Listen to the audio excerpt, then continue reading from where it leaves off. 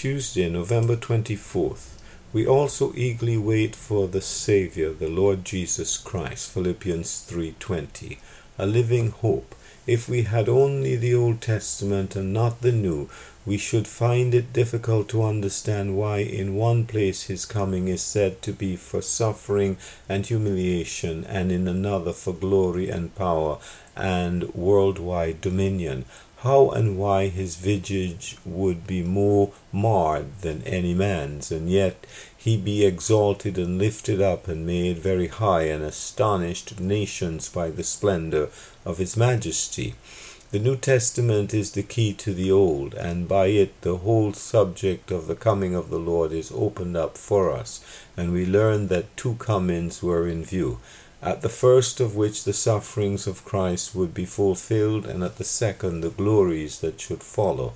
Our position as the assembly lies between the two. He came once not to be ministered unto, but to minister, and to give his life a ransom for many. Then he was wounded for our transgressions. Then he died for our sins according to the Scriptures, and was buried, and rose again the third day according to the Scriptures.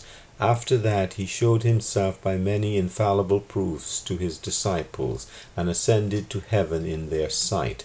With hearts aglow with devotion to him, they gazed with wonder after him, as the cloud of glory received him.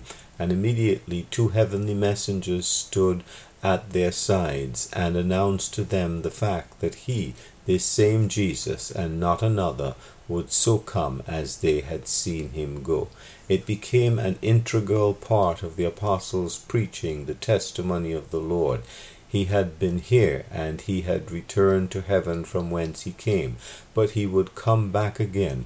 He would come in glory to judge the world in righteousness, and rule the nations with a rod of iron, and banish sorrow and crying from the earth, and bring in gladness and peace. The coming again of the Lord Jesus was a living hope, and not only a doctrine to those early Christians. J.T. Mawson.